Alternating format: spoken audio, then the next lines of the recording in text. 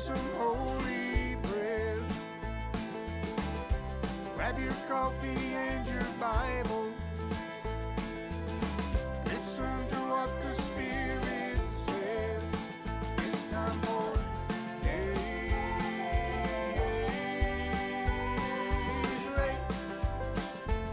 Daybreak. Good morning. All right, today's Tuesday, hallelujah. It's the 16th day, or 15th day, excuse me, of November. This year is moving to a close, and this is Daybreak Live. All right, good morning. So Miss Sarah got up late, and her throat is scratchy. She said she can't sing. So she's sitting over there on the couch. Because we had to sing this weekend, so she has to get better. We're going to sing. What's the name of this? I don't even know. Jesus.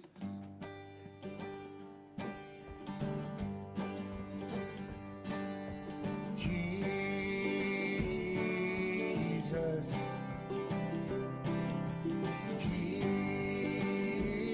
Jesus.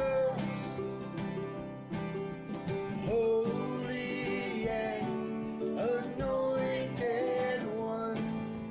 Jesus.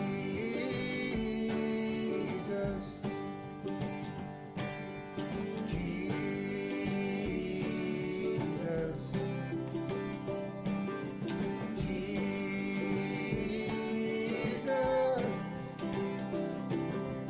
Risen and exalted one. Jesus. Your name is like honey on my lips. Your spirit's like water to my soul. Your word is a lamp unto my feet. Jesus, I love you. I love you.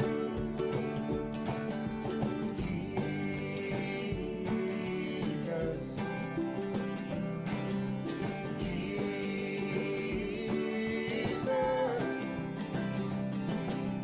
Holy and anointed one. Jesus.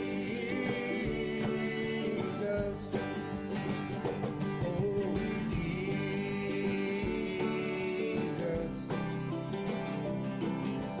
Jesus.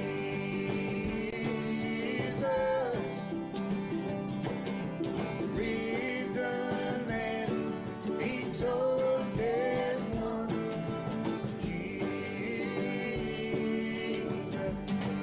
Your name is like honey on my lips. Your spirit's like water to my soul. Your word is a lamp unto my feet. Jesus, I love you. I love you. Jesus, I love you. I love you. One more. Jesus, I love you. I love you.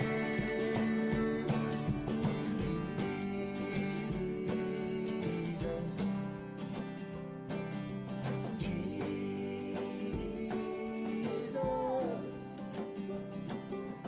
Holy and anointed one. Jesus.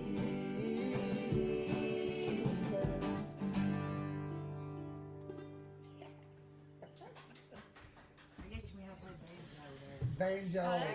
That would have been great. You know, you should be bringing your banjo and playing some. But then he can't play the mandolin. Well, I know. I'm That was a ukulele. That's not a mandolin. I'm just saying.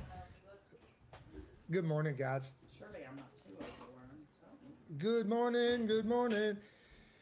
Yeah, I was noticing, I know that you guys noticed, but I was noticing was playing the little intro this morning. Boy, the kitchen used to look very different, didn't it? It looks very different now. All right. See who's on here.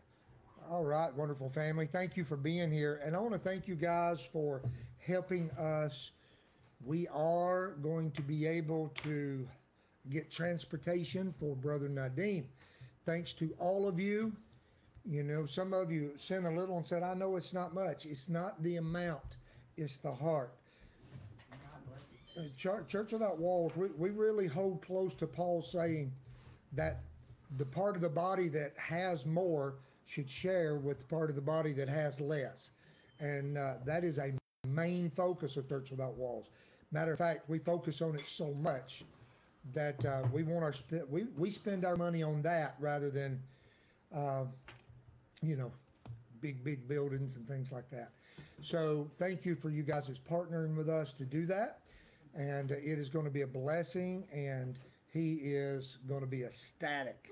And if he's on here, you're getting something to ride around in. You might even get a little car.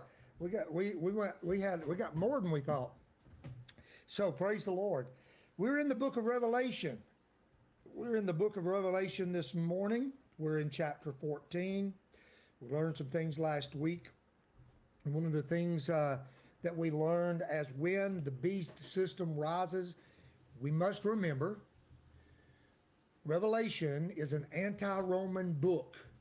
It is written while they are under the Roman Empire, being persecuted. It is specifically written while they are being persecuted by the Roman emperors. Domitian is doing the persecution at this time, I believe. But there's persecution from Roman emperors. It is an anti-Roman book. John himself is writing this being banished to the island of Patmos for the word of God and for his testimony. And so it is a book that's written in tribulation. It's written in trouble. And so there's signals in it. And this book is to alert Christians from then. And as I've said 100 times, the book must make sense to the people that's receiving it in that day. And God is so brilliant, it makes sense to us. And it even will make sense if we're the end time generation. If we're not the end time generation, it's going to make sense to the end time generation as well. And in every age, for the Christian that holds this book, he is blessed. If he reads it, he is blessed. If he holds the things that are written therein, because it, Blessed if he hears it. blessed is he that hears the words that are written in this book. Great is his reward, because God gives us strength by this book to show us that there is an enemy that is at odds with us, and we are always to stand against him. And be faithful if we are called to it. Be faithful unto death. Whatever that looks like in whatever part of the world that we live in. We learned last week that the image of the beast, you know, I was just studying some history again over the weekend. And after the crucifixion of Jesus, like 40 AD, you know, statues, images were brought into the synagogues, and they were placed in the synagogues, and people were commanded to bow down and worship these images of the Roman emperors. And so all of this makes beautiful sense for every generation, is what I'm trying to say. And it even, and like I said, I am a futurist, so I believe it has its ultimate, most dominating fulfillment at the very end. That is to say, at the end time, here's what we learn: the enemy of God, the enemy of the descendants of God, the believers in Jesus, the enemy will cause people to pledge allegiance and devotion unto him, to bow down to the image that he sets up. He will require worship. And there will be some way that people are marked to whether they will worship him or they will reject him.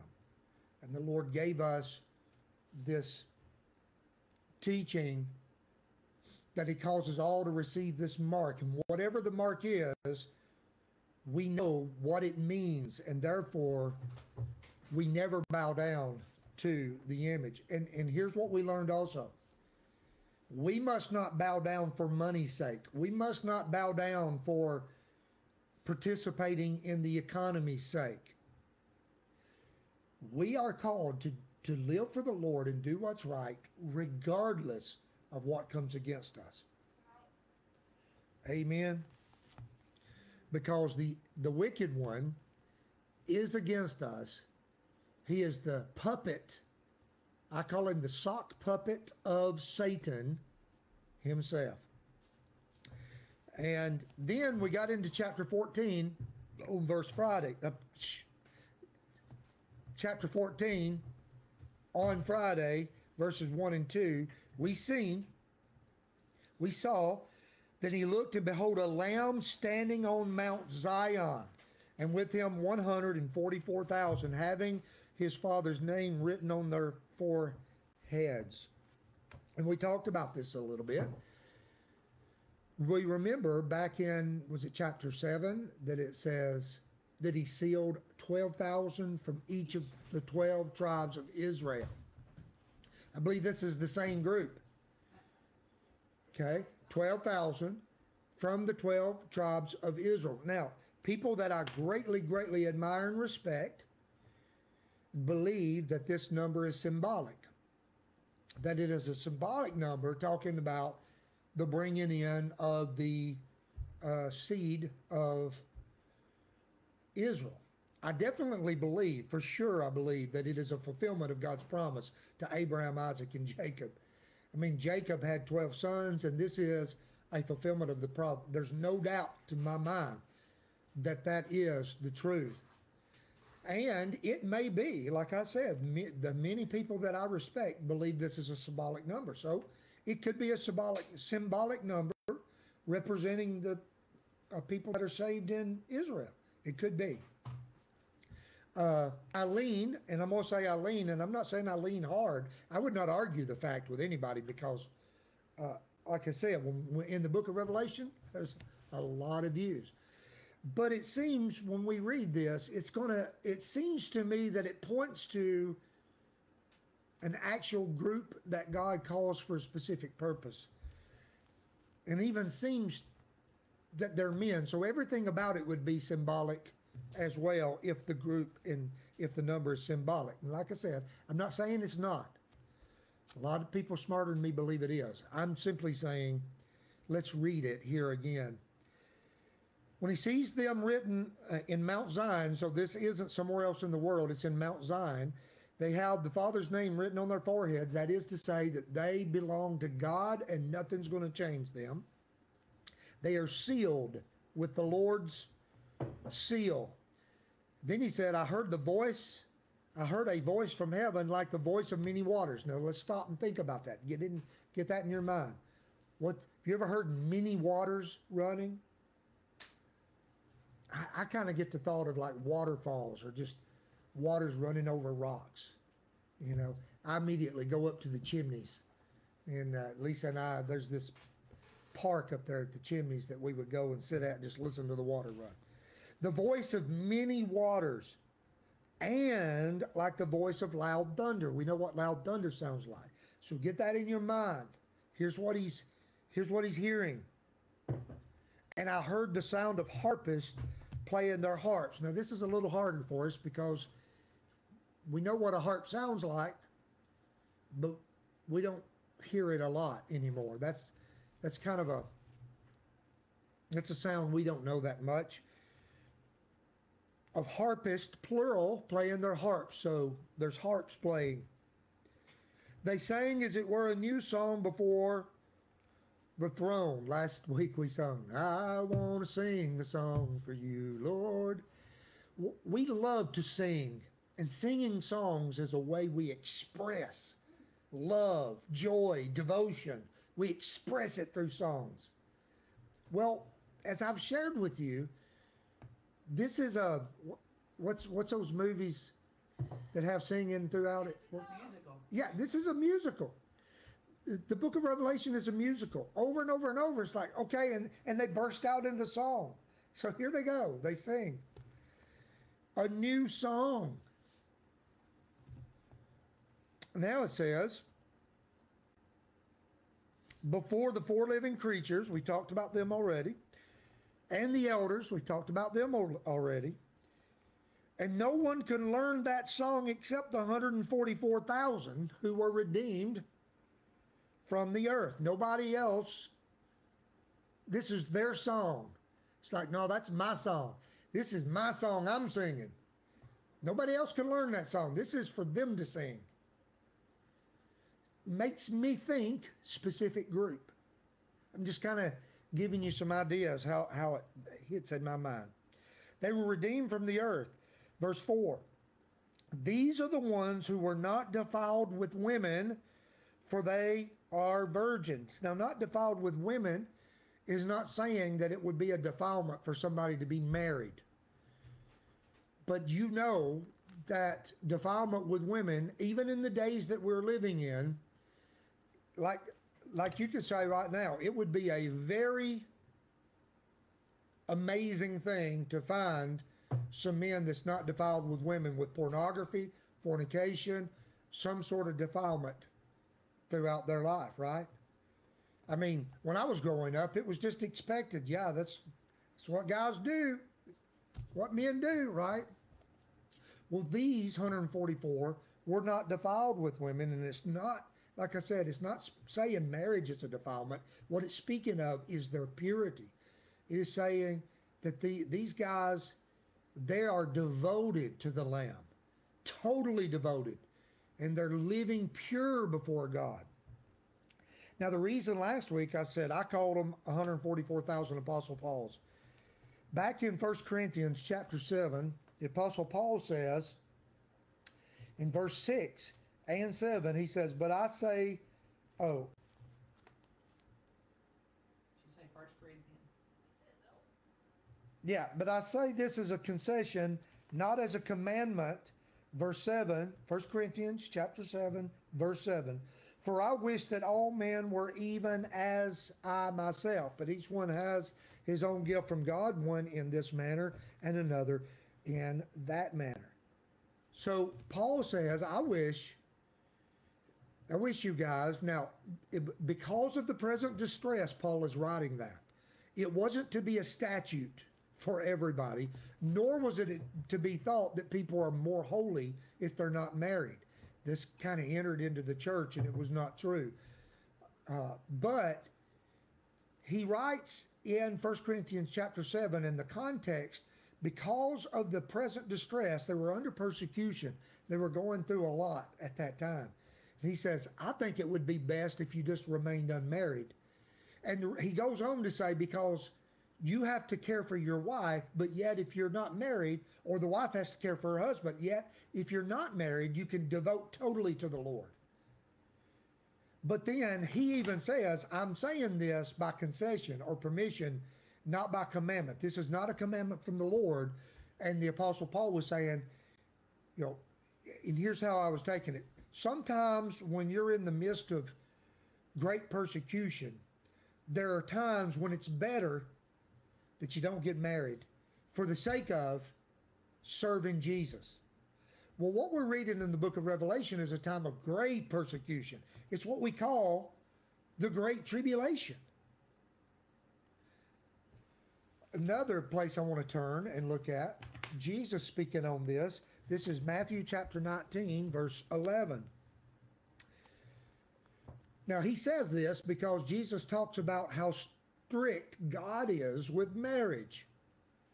And they end up saying in verse 10, the people listening, they said, well, if what you're saying is right, it's better not to marry. And Jesus says, and I'm in Matthew 19, verse 11, Jesus said, but he said unto them, all cannot accept this saying, but only to those to whom it is given. For there are eunuchs who are born thus from their mother's womb. And there are eunuchs who are made eunuchs by men, and there are eunuchs who have made themselves eunuchs for the kingdom of heaven's sake. He who is able to accept it, let him accept it. So, Jesus says, you know, some In their day, people were made eunuchs by men, right? Some were born eunuchs. They were just born that way. Okay. Some were made eunuchs. But then he says there's a third category. Some make themselves eunuchs for the kingdom of God or for the kingdom of heaven's sake. And I think that's what Paul was saying for the time period that he was in, because of the present distress that he was saying in 1 Corinthians. And now when we get to Revelation chapter 14, I think because when God seals these 144,000 in their foreheads, they make themselves eunuchs, or that's what it seems to be to me. It says, these are the ones that are not defiled with women, for they are virgins. Now, here's another thing. Some people just spiritualize this and they just say they're just pure. It just means that they're pure. And some people believe they're married as well. I tend to look at them as not married myself. Tell me what you think. Write what you think in here. I'd like to hear what you think. But here is the important thing. These are the ones who follow the Lamb wherever he goes. These were redeemed from among men, being the firstfruits to God and to the Lamb. And in their mouth was found no deceit, for they are without fault before the throne of God. In their mouth was found no deceit. That makes me think of Philip. Was it no? Nathaniel, yeah. Nathaniel. Jesus says, Nathaniel, truly, an Israelite indeed, in whom is no guile. There was no deceit in him. Jesus said that of Nathaniel. And in their mouth was found no deceit, for they are without fault before the throne of God. Mighty, mighty, mighty, mighty people of God. Hallelujah. Or people of a mighty God. All right. Praise the Lord. They have a lot to do with the end time proclamations. So tomorrow we'll take up with verse 6. The proclamations of the three angels, the messages of the three angels. So that's pretty interesting. So I'd love to read your comments. Let me know what you think about the 144,000. Did you learn something that you've never thought of before? Did you see something you never thought before? What do you think they represent? And thank you for being with me here. Thank you for studying with me as we go through this wonderful book of Revelation. It's an amazing book. And you guys that are sticking with me here in Daybreak, we're going to get through every verse of this Bible. I mean, every verse of the book of Revelation. And we may not have it all nailed down exactly what everything means, but the meaning, the message, the thrust, we get it. We get it. Amen? We get it. So thank you for being here. So let's end with prayer. We'll say the Lord's Prayer together. And tomorrow we may start, maybe if you'll remind me, we may open every morning saying the Shema and then close with the Lord's Prayer. Anyway, let's close with the Lord's Prayer. Our Father, who art in heaven, hallowed be your name. Your kingdom come, your will be done on earth as it is in heaven. Give us this day our daily bread. Forgive us our trespasses as we forgive those who trespass against us. And lead us not into temptation, but deliver us from evil. For yours is the kingdom and the power and the glory forever. Amen and amen. God is good. Praise the Lord. All right. I look forward to reading your comments throughout this day. Be blessed. Bye. See you tomorrow.